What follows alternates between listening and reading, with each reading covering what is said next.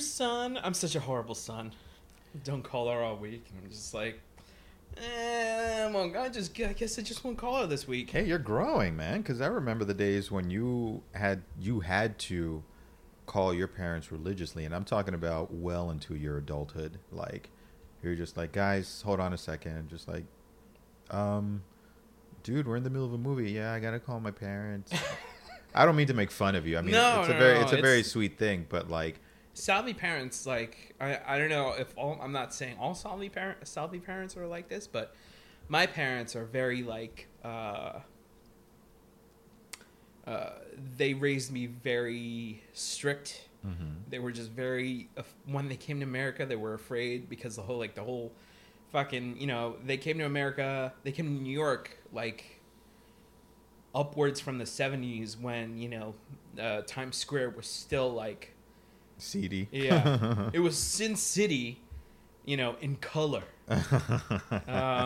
It sure was. So, yeah, I remember when I went with my dad, he took me on it was weird. I went on a tour through Times Square, and I'm talking like when I was like 7 years old, through Times Square, and then down to Williamsburg, and it was like, Williamsburg is not the, yeah, the cafe latte capital of Brooklyn, and artisan cheese. And artisan cheeses. It was fucking, it was struggling, Latino families mm-hmm. and black families trying to make a living in, like, before it was gentrified, it was like crime ridden, Mm. And Times Square was just full of seedy porno theaters and just, if you stopped on the street for more than 5 seconds, you would catch a venereal disease. It was that kind of place. You literally couldn't point your eyes anywhere without seeing TNA. It was, I think, it might have had an effect on us. I mean, when I think about some of our conversations, but it was just one of those things, and it's been quote unquote cleaned up, but these kids today will never know the flavor of that area. I remember there was a super famous arcade in Times Square. Damn. World renowned. If you're of a certain age, I would say if you're like 30, around 35ish, you might have been to this place. It was this arcade smack dab in the middle of Times Square, and whatever game was out and was a hit at that time, they had it. And not only did they have it, if it was a really popular game, they had the deluxe cabinet. Super loud, super crowded, every kind of game. Certain games you didn't see anywhere else. And it had this atmosphere because while people were playing games, there were other goings on happening in the background. People selling things, people buying things. Yeah, a lot of people doing blow. Like, behind the fucking, yeah. Yeah, it was. Yeah, I remember. It was a heck of an atmosphere. Oh, I remember. Yeah. But there's just nothing like it. Even if for you young folk listening to this podcast, don't know why I went into that accent, but for you young people listening, if you go to like Barcade now, I'm sure it has its own atmosphere. We've been there several times as well. But that's like more for adults, and that's that's for teenagers who were really like, oh, this is how we get into the Foot Clan. Exactly. This is how we steal VCRs. But that Jesus. But like Barcade, there is no Barcade that has the atmosphere of this genuine arcade from back in the 90s, early 90s / late 80s. Because first of all, it was all ages that came into this place, but it didn't mean that it was a child-friendly atmosphere for some reason. But no, by no means was it child-friendly. You could just tell that it was just like, oh, you don't want to be left here alone. But no. It was a rite of passage. Yeah. Yeah, which made us the men we are today. All right, my name is Pablo Morales Martinez. I'm Ernesto Mancibo. And together we are Robots versus Taxes on Radio Free Brooklyn. Oh man. Like I was telling you, I feel like before we started recording, I was telling you, like, it's been kind of like a tidal wave of news. Mm-hmm. And it's just, I feel like both of us have been left trying to, like, scratching our heads, trying to make sense of it all. Because so far, it's like, as of the recording of this broadcast / podcast, Trump is backing out of the Paris Climate Accords. Gianforte, the guy running for the congressman seat in Montana, body slammed a reporter and won. Yeah. Oh. And then Trump was like, "Excellent win," you know. Ugh. And what else? Oh yes, 2 heroes died. Gave their lives, and in Portland, Oregon, trying to, basically Defending 2 teenage girls. defending 2 teenage girls. One wearing a hijab. Yeah. I'd feel like I'd like to just touch on that first because. Let's do that. Let's go into that first. Okay. Yeah, these two brave men saw something wrong going on and stepped up and spoke against this man who was harassing 2 teenage girls. And they ended up, the 2 men who stepped up ended up losing their lives. This man killed them both, and there was a third man who was also a hero, who stepped up and was injured quite badly, but he ended up surviving. And of course, as the details came out, the man who did the killing is a noted. He's a right wing, like, hate monger. He's a neo-Nazi. He's a neo-Nazi, white supremacist. All of that stuff. On record as saying the most atrocious things. Let's not say this piece of shit's name. Yeah, I definitely won't. Definitely won't. But the heroes, their names are Ricky John Best, and I'm gonna butcher his name, Talason Murden. Ah, okay. And there was there was a third person who survived the attack, who was also defending the 2 women, and he survived the attack. But we wish him a speedy recovery. I can't remember his name right off the top of my head, but just because there's so much news flying at us from every different direction. Yeah. But like, I think I'll try to add that in later. Yeah. Absolutely. But the thing is, when the attacker was arraigned in court either yesterday or the day before, he was still running off at the mouth, saying the most atrocious things, which I'm not going to repeat. I'm not going to quote him, but it was essentially along the lines of him painting himself as a true American or a patriot and standing up for his freedom of speech. Yeah, that was the big thing. Free speech was the thing that was pressed over and over again. Absolutely. And the other big thing was that he wished death upon America's enemies.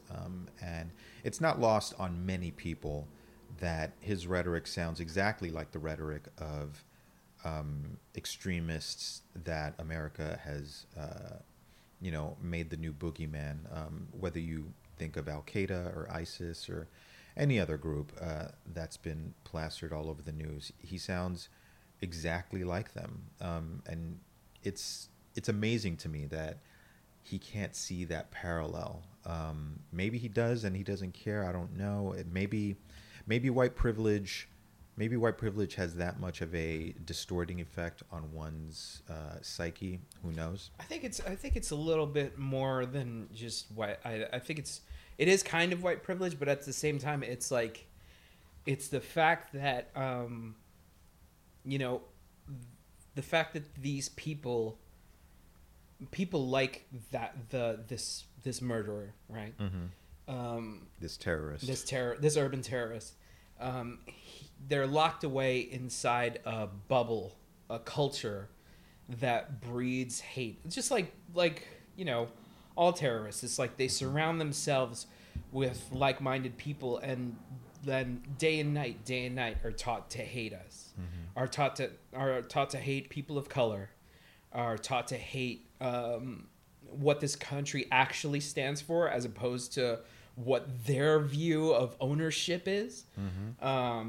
So it's this distortion that is constantly fed into their brains up until the point that they step out of their house and they go do something unheroic, disgusting, and vile to other people. Like the two people that the two women that were harassed, and unfortunately the two men that gave their lives to defend the liberty and the right to live of these two women, Absolutely. And I feel like it's just it's just this constant breeding of hatred, and the fact that like our the thing that is, I feel like, isn't lost on me, and I know you're probably going to relate to it, is that the fact that like we have a president now, president number 45, that I feel like ever since he took office, it's been like now that these people feel like, oh, the cage is unlocked. Oh, we can roam free of the asylum, Yeah. So I feel like that's the effect it's having on our country now. So Well, that element of this country has definitely been emboldened by President number 45. However, I agree with like 99% of what you just said. The only thing is, you mentioned something about this country standing for a particular thing. And though, in theory, I understand what you're saying, what a lot of other people are saying. With the events of recent months and really recent years, and seeing more and more how this country reacts to quote unquote the other, or people of color, or anything that is just not hegemonic whiteness, it's got me to thinking that the ideals of this country are actually not in favor of a great portion of this country. And what I'm trying to say specifically is that this country was founded for the benefit of white men. And though over the years we've had amendments, we've had different movements that have certainly brought progress and a higher quality of life to people of color, to women, to the LGBTQ community, and many, many other groups. At its core, it's still a institution that was founded on benefiting white men at any cost. It's not like cisgender white men, right? It's cisgendered white men at any cost. And though we've added to the narrative, to still have that at its core is a serious problem. Like it needs to be addressed. And personally, this country is going to have to go through something unforeseen up to this point. And I know that may sound like a very loaded word, but that's not what I mean. You don't mean in terms of like violent uprising. Yeah, that's not what I mean. It's something that might happen, but what I really mean is that concept-wise, like, this country was formed a certain way. It has come this distance, and this is where we are now. And in order to go forward, I feel like something fundamentally has to change in this country. Like, we hear a lot of slogans about America being number one. It's not about America being great. It's done great things, but in its essence, it's not great. I feel like ultimately what we need to do is look at its core. We need to change something.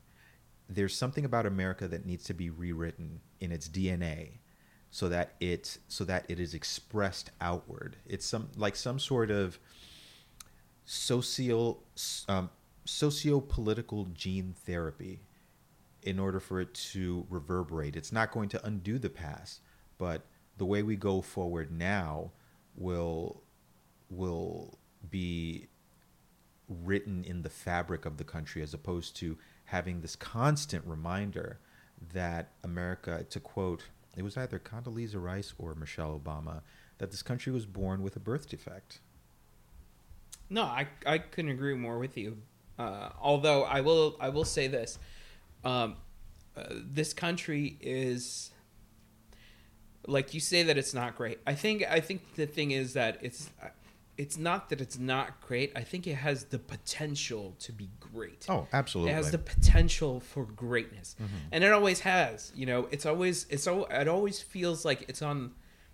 This country is like the grand experiment, right? Mm-hmm. It's always on the cusp of greatness, and then every time we make like small strides to, you know, to try to right the ship, Mm-hmm. so to speak, there's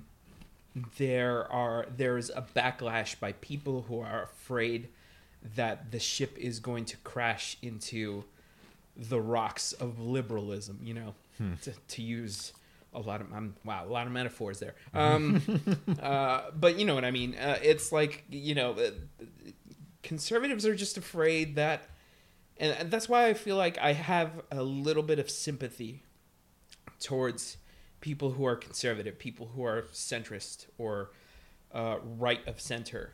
At least those that are willing to listen, because I feel like not all conservatives are like these Bible bashing Trump supporters. I feel like they're confused and they're afraid of what a step in another direction could mean. Like they're you know, I feel like most of middle America, it's a different culture out there, you know. Mm-hmm. They're stuck in this kind of like, you know, this kind of way of life that they're used to. And, you know, if there's any type of change, that instills them with a sense of insecurity about their surroundings because they're used to one way of life. And for anything to change that, it's kind of a little frightening for them. I can understand the fear from a very like base human perspective, but existing as a citizen in this country and as a human being in this world requires one to be more than just a base human being. If the changes that you see around you scare you, one, you have to ask yourself why, and I think that's something that everybody does, no matter where you fall on the political spectrum. But once you get past why, you have to start thinking about these changes. Even though they scare me, why do they happen? I mean, life is about change. And then you have to ask the really hard question, like, the life that I'm used to living, is it possible, even though I've never experienced it myself, that this quality of life, this way of life, is maybe oppressing others, is hurting others? This comfort zone that I'm in, it has to come from somewhere. It's not just provided off of the sweat of my brow. I mean, we all have to get into our heads that everything that we're surrounded by, all these successes that we feel in our lives, it doesn't just happen in a vacuum. You know, everybody has help along the way, and as a country, we all put something into this pot in order for it to benefit everybody. You know, that's just the basis of society. And if you live a certain kind of life, because it's possible to live in this big country and live a different reality than somebody else, but then when you finally feel that change happening right underneath your feet, you have to ask yourself, like, why is it happening? Maybe it's for the better, even though it scares me. You know, I mean, no matter who's listening to this, I don't care if you are the most ardent Trump supporter, Hillary supporter, or Bernie supporter, or whomever on the spectrum you're into. There has to be some point in your life when you experience a really difficult change. I don't care if it's going to school, going into the military, starting a marriage, having a child. Those changes are scary.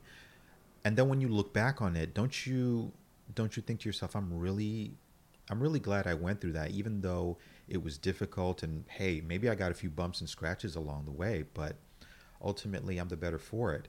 And then when you think about the comfort zones that you've been in, yeah, maybe maybe it feels nice, but it doesn't have the same effect and change on your life as going through those scary times. And I'm not saying that every change is good. This is part of what freaks people out. Some changes are bad, but as a country, as thinking human beings who have been speaking up for decades, asking for change and then bringing about this change, you have to think to yourself that, like, it's something that's necessary, something that needs to happen, especially if the people are asking for it. Yeah.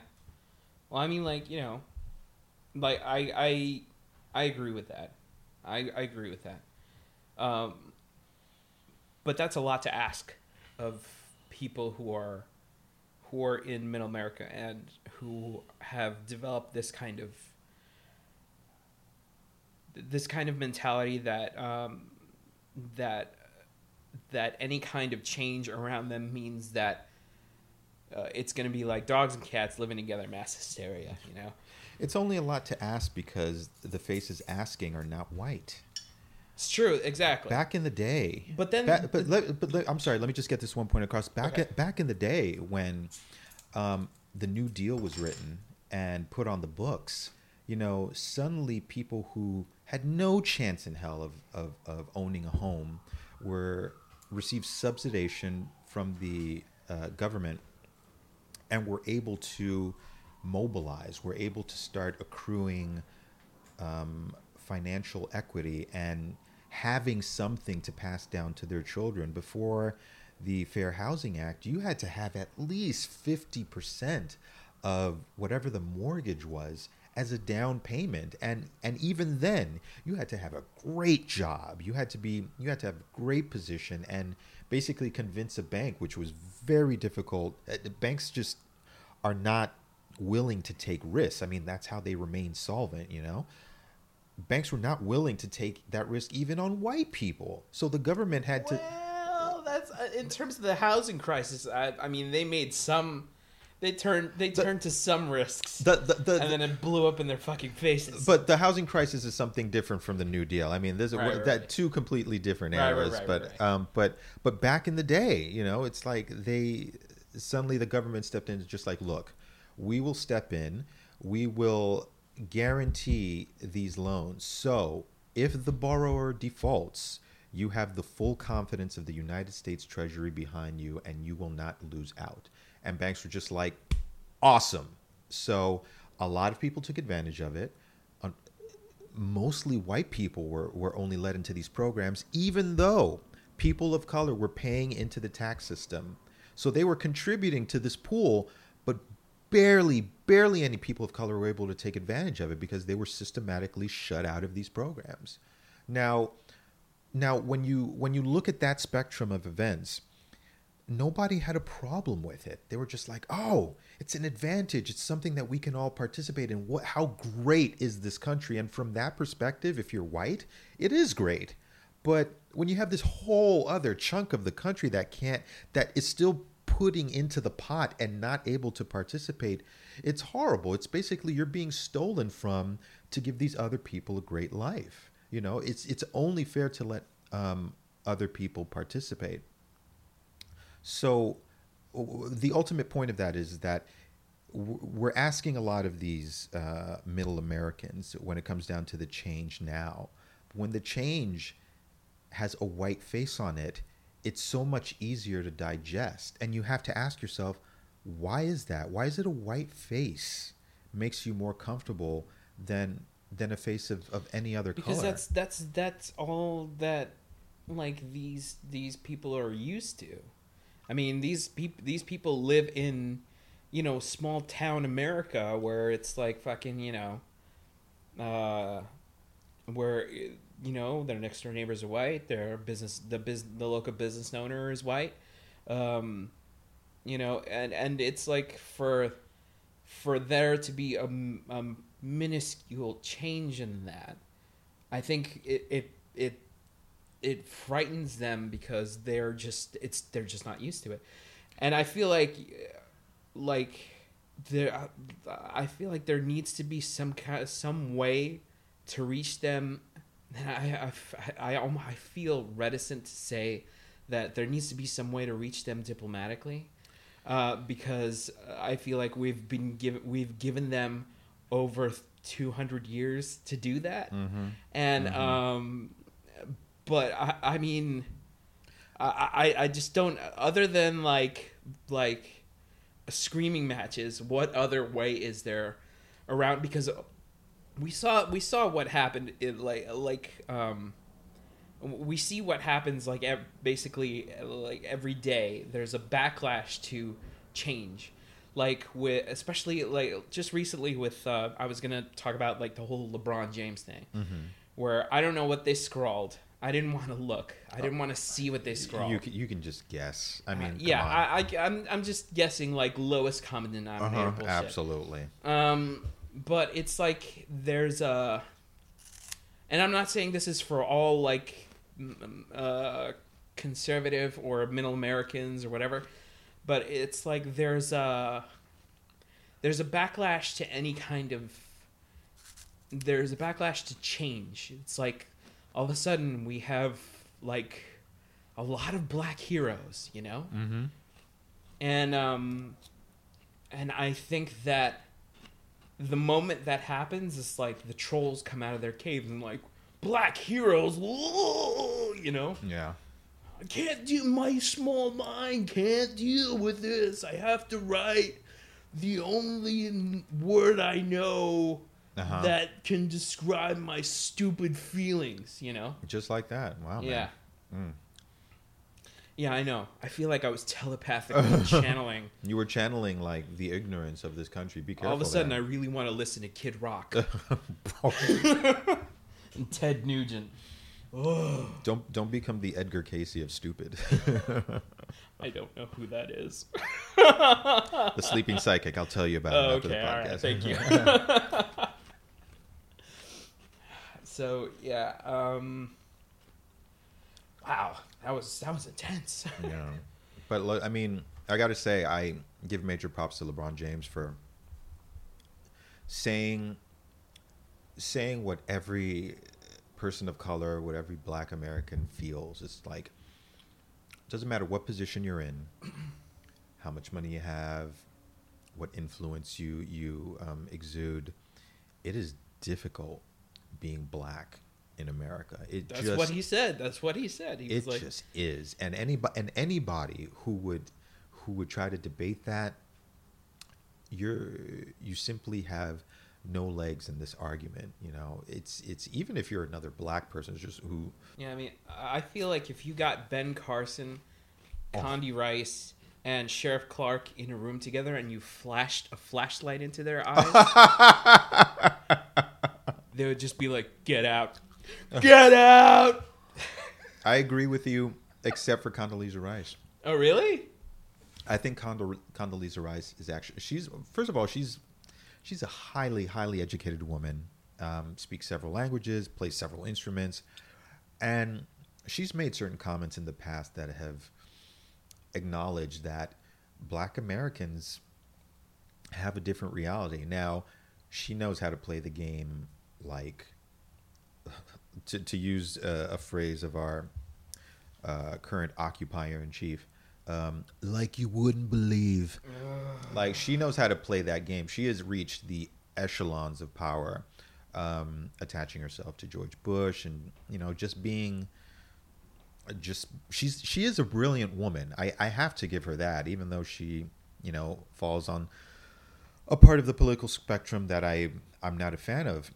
She is a brilliant woman, but she does acknowledge that there is a difference out there. Okay. It doesn't excuse everything that she's supported. I was actually just going to say that. I was like, that doesn't mean that I support everything. I mean, like, I'll agree that, like, yeah, she's a brilliant woman who's managed to, you know, gain power in like the political spectrum, but at the same time, it's like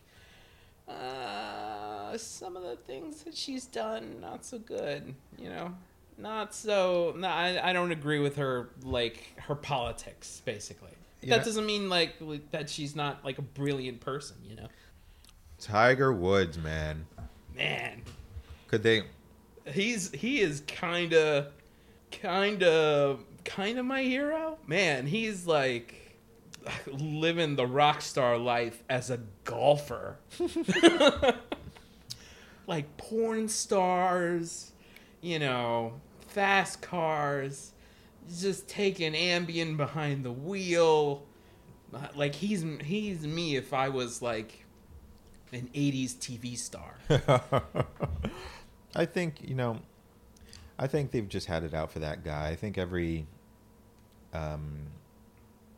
black sports hero is under a magnifying glass, and the moment you give them a centimeter, I don't know. they're gonna run. No, listen. I mean, this guy. Look, I'm not saying I this mean, guy he should was, be. he was operating heavy machinery. Like I would agree with you He if fell they asleep like. in the car. It wasn't even. Oh really? It wasn't even. He wasn't. on. He wasn't driving. He wasn't driving. He fell asleep. Oh, in the then what the car. fuck? Fuck. For the way I read the news because like. Yeah, you the- thought he like ran through an orphanage. Yeah, it's no, like, that's the thing. It's like because it's been such a tidal wave of news because it's always like, oh my god, Trump punched his way through a wall and then he ate two small children and then he fucked a bus and then it's been so much of that like other news is like, oh, Tiger Woods is on the cover of both the New York Post and the Daily News with the same headline on it. I forget what the headline was, but fuck both those newspapers. yeah, he took some medication. It might have been mixed with alcohol, but he fell asleep in his car. He wasn't driving. Is it the best look? No, it's not. But you know, No. it's seriously like, all right, you know, maybe he should go do something about it as opposed. But what they did, they got the worst mugshot they could get. I think they hire specific photographers who They specialize. got the same guy that photographed Nick Nolte. Oh yeah, that guy. Like, wait a minute, is this? I thought this was a bar mitzvah. It's my Nick Nolte. That's a good Nick Nolte. It Thank sounds sounds like rocks swimming in shit. Mixed with gravel, Yeah. just drinking 3 days of worth of milk. Oh my god. Oh, that's a recipe for you. That's like it's like one of those Facebook videos where they shoot the whole recipe from above, and at the end you hear somebody go like, "Oh, that's so good." Like this would just be at the end. It would just be like, "Oh." Robots versus Taxes is brought to you by Radio Free Brooklyn. Radio Free Brooklyn. Thanks, guys. Thank you. But yeah. Sorry. Oh my goodness. But yeah, the news never stops. But thankfully, neither does the world of pop culture. Ah. There's always that yummy frosting. Here come the robots. Oh man, so yeah, we're gonna mix a little magic here because there's a little taxes in our robots because it turns out, you know, the Alamo Draft House in Austin, Texas was hosting a woman-only event for a Wonder Woman screening. Mm-hmm. Which I was like, oh, that's so good. That's really cool. Very cool. And then I was like, uh-oh, what's this? This cold shiver rolling up my spine. To quote the Green Goblin. That's my Willem Dafoe. Anyway, That shiver yeah. was male fragility. Yeah, oh my God. It happened in Texas, and yet I heard the male fragility screams all the way in Brooklyn. I couldn't believe it. Like, the backlash, especially, like, I kind of have been, like, taking a little break from Facebook because I've seen a lot of unpopular opinions on Facebook, and I'm very hesitant to defriend people. So, Not me. I'm really...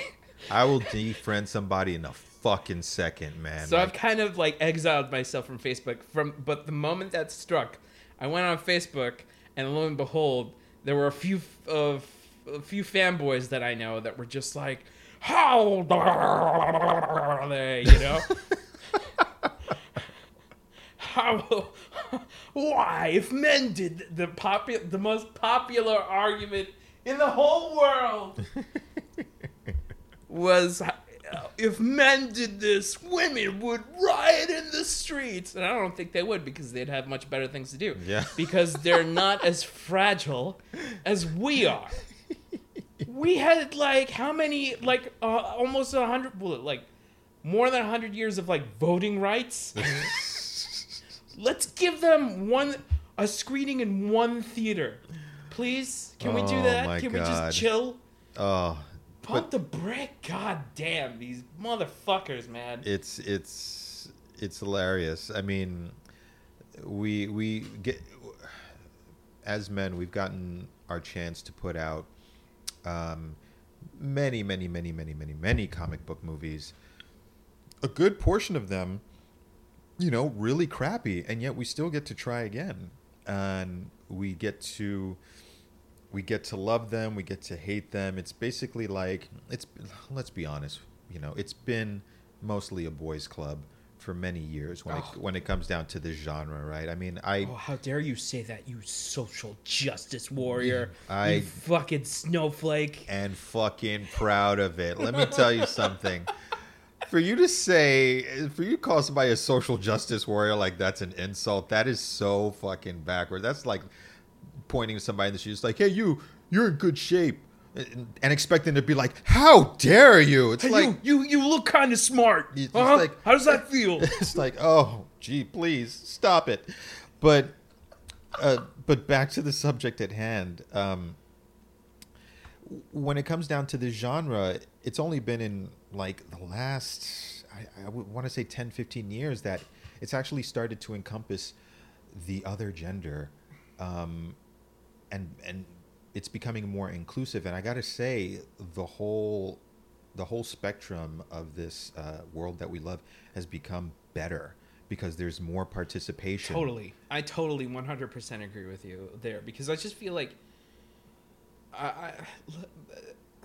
I just feel like there's this hopefulness in the air, like when we get like more women out to Comic Cons and coming to movies, more women into superheroes and stuff like that, that it just feels like, oh wow, it's starting to become like this really cool thing that's taking a different shape, whereas before it would just be like,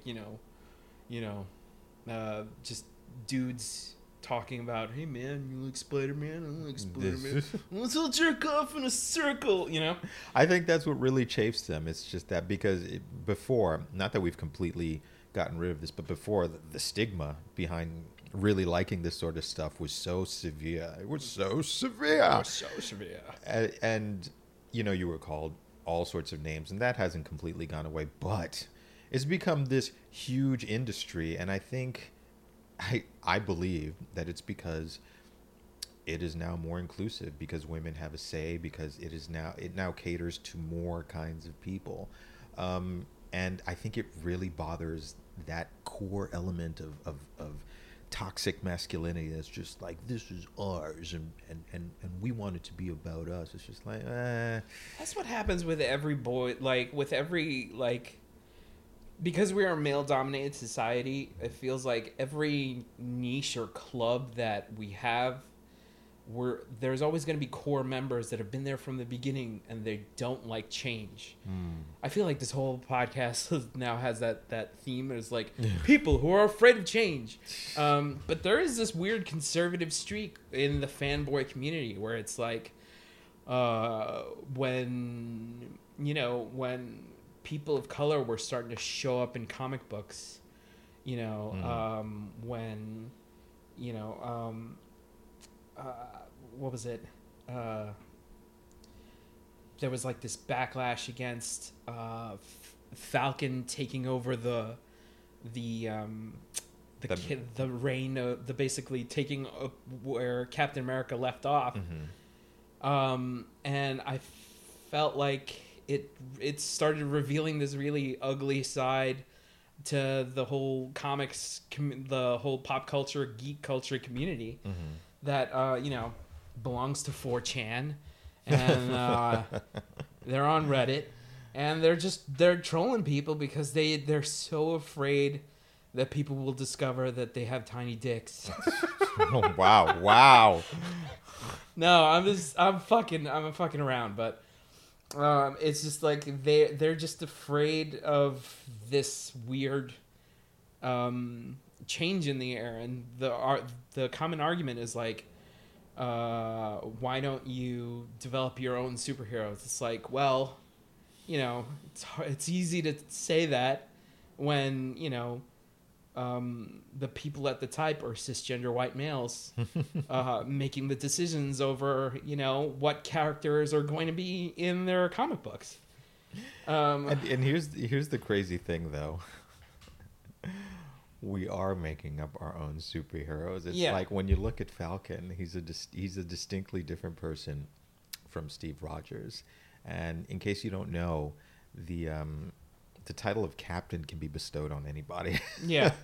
And when it comes, and we have Black Panther, we have Miles Morales. Just because they take on these names, I think you're forgetting that it's something that these white characters had to come into themselves. Okay, so in the comics, it's a legacy, right? The superhero legacy. It's a passed legacy down, yeah. And exactly, it's passed down. I mean, you make a good point, because if these people who were taking over, and we've seen this in the past, who've taken over these mantles of these big superheroes, who have been different characters but still white, you don't hear this sort of backlash. I mean, you've heard the fanboy arguments of like who was better, this Silver Surfer or the other Silver Surfer, blah blah blah blah blah. Or Dick Grayson Batman versus Bruce Wayne Batman. Exactly. It's one of those arguments, but it never had the ugliness that we see now. And I think it's very telling of where these feelings are coming from. Yeah, but with the Wonder Woman screening, it's like, it takes on it reveals the misogynistic underbelly, or should I say overbelly, because we've always been able to see that under the Star Wars shirts. Oh God, you're really going in on some. Like, you got little dicks and big bellies, and it's like just tell them they have acne already. Yeah. Well, I mean, and they've never kissed a girl. Like, it's like I know. I know I'm generalizing, and I kind of like that's kind of sucky. But at the same time, it's like, these opinions are not coming from the brightest of our community. That's true.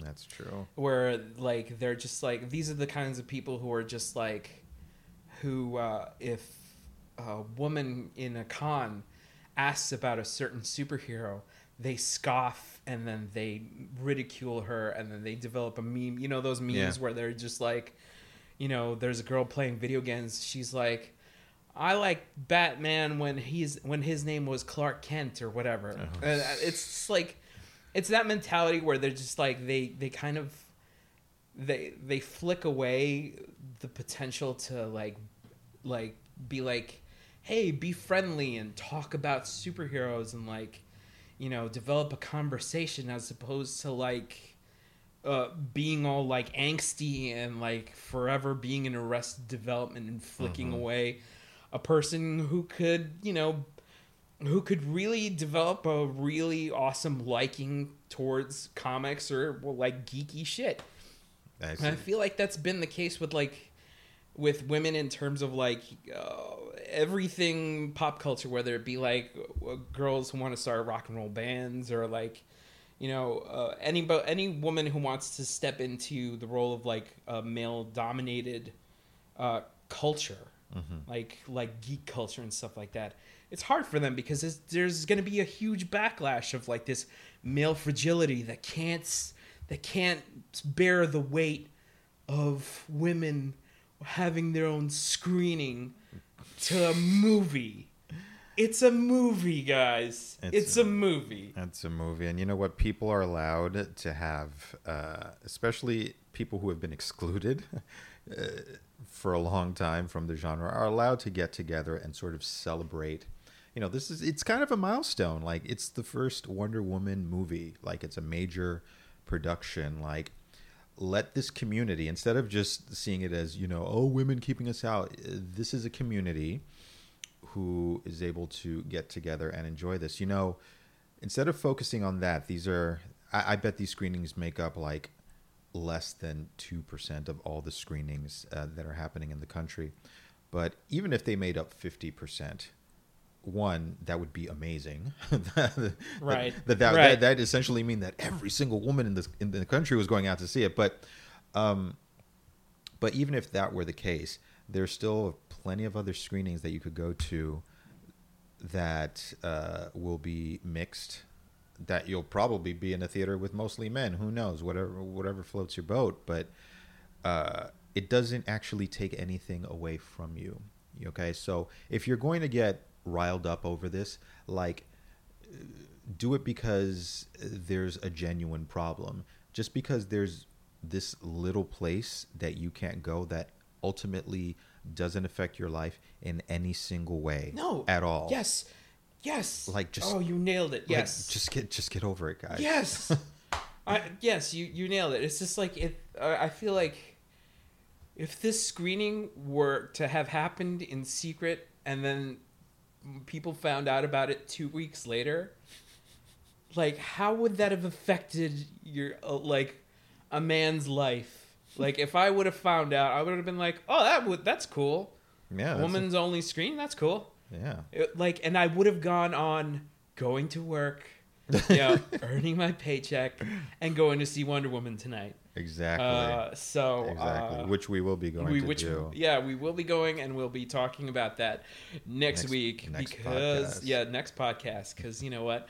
Fuck Alien Covenant. Yeah, I gave up. I totally just gave never up on watching that. Fuck that movie.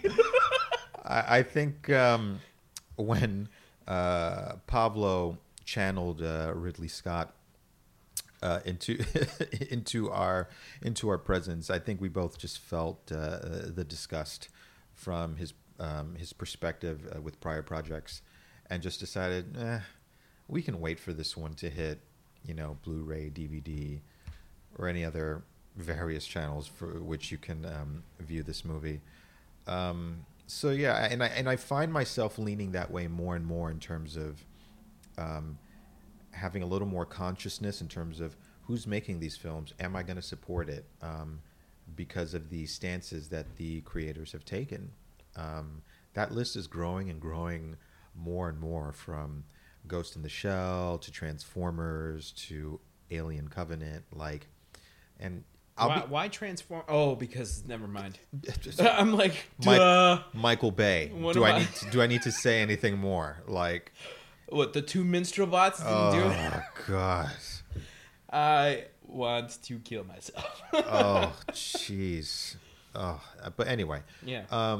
So yeah, this consciousness, when it comes down to the creators of these projects and this media, I know for me, and probably for you as well, are taking more and more of a role in terms of who I'm going to support, who I'm not. It scares me a little bit because sometimes there are projects that I get really excited for, and then when I go into the details about who's involved, what's involved, now I have to bring my conscience into this, and it's like, I can't in good faith go see this production and hand over my hard-earned money, because I would just feel, I don't know, a little dirty inside or whatever. But again, you know, it's the minefield that we have to navigate. But just touching again slightly back on the Wonder Woman topic, I got to say, besides the initial props that we gave to Alamo Drafthouse for just having these women-only screenings, today Alamo Drafthouse put out put out a response. Yeah, you sent that to me, and I was like, that is fucking dope. They said, I'll go over. I'll make a brief synopsis, but we'll definitely post this to the Robots versus Taxes Facebook page, as well as maybe the Instagram and the Twitter. But and you can also Google it. But Alamo Drafthouse essentially apologized to the public, mostly the fanboys, for bringing about the apocalypse of men. And the way that they phrased this article, it's so over the top and so well done. It just makes you howl with laughter if you get it. If you're one of those fanboys who really is perturbed that there are women only screenings, then you may not like it as much. In which case, I doubly encourage you to read that, because it might bring to light the absurdity of the outrage. It might, just a little bit. It might not. And it's on medium.com. Let's just add that little bit. It's a really funny, noteworthy article that I was like, you know what? It reminded me a little bit of like that whole Jonathan Swift "Eat Your Children" that thing that was published a long time ago. So I definitely think that people should just check it out, just because you'll get a really big kick out of it. It's so good. It's so well done. It just brings it all to light. It brings it all to light, and for some reason makes me super excited to go see Wonder Woman tonight. And honestly, I really like Wonder Woman as a character. I really liked her because, like, in the she had her own movie, like her own animated movie, which I thought was really good. Mm-hmm. And I thought she was great on the Justice League and Justice League Unlimited TV show. Oh yes, yes. And she was almost the Wolverine character, which I always thought was really cool. I was like, that's really awesome. And then when I heard the movie was coming out, I was like, uh-oh. Yeah. Could be bad. This could go the way of fucking Suicide Squad. Oh, Suicide Squad. Getting into those comics and some of those movies, Yeah, no, I know. Man of Steel. Oh man, and Batman versus Superman. First of all, Man of Steel was good. I don't give a fuck what you said. Okay. I was referring more to like Superman Returns or Superman Returns was weird, or with him just stalking Lois Lane, or Superman 6: The Quest for Red Bull. I don't know what it was. Which one was that? The one where he fought Nuclear Man, wasn't that? Yeah, wasn't that Superman 3 with Richard Pryor? Was that 3? Or was that no? That was 4. Was that 4? Whichever one the Quest for Peace was. It was number 4. Where he decided he was going to rid the world of all their nuclear weapons, and that's when Nuclear Man was created. And the worst line I mean that movie was full of horrible lines, but the worst line was from Nuclear Man, and he said something. I don't even remember him having dialogue. He barely had dialogue, but he had like 2 lines, and one of them was he was just like he was telling Superman to get back, or he will hurt people. Oh, that's and he right. said it just like that.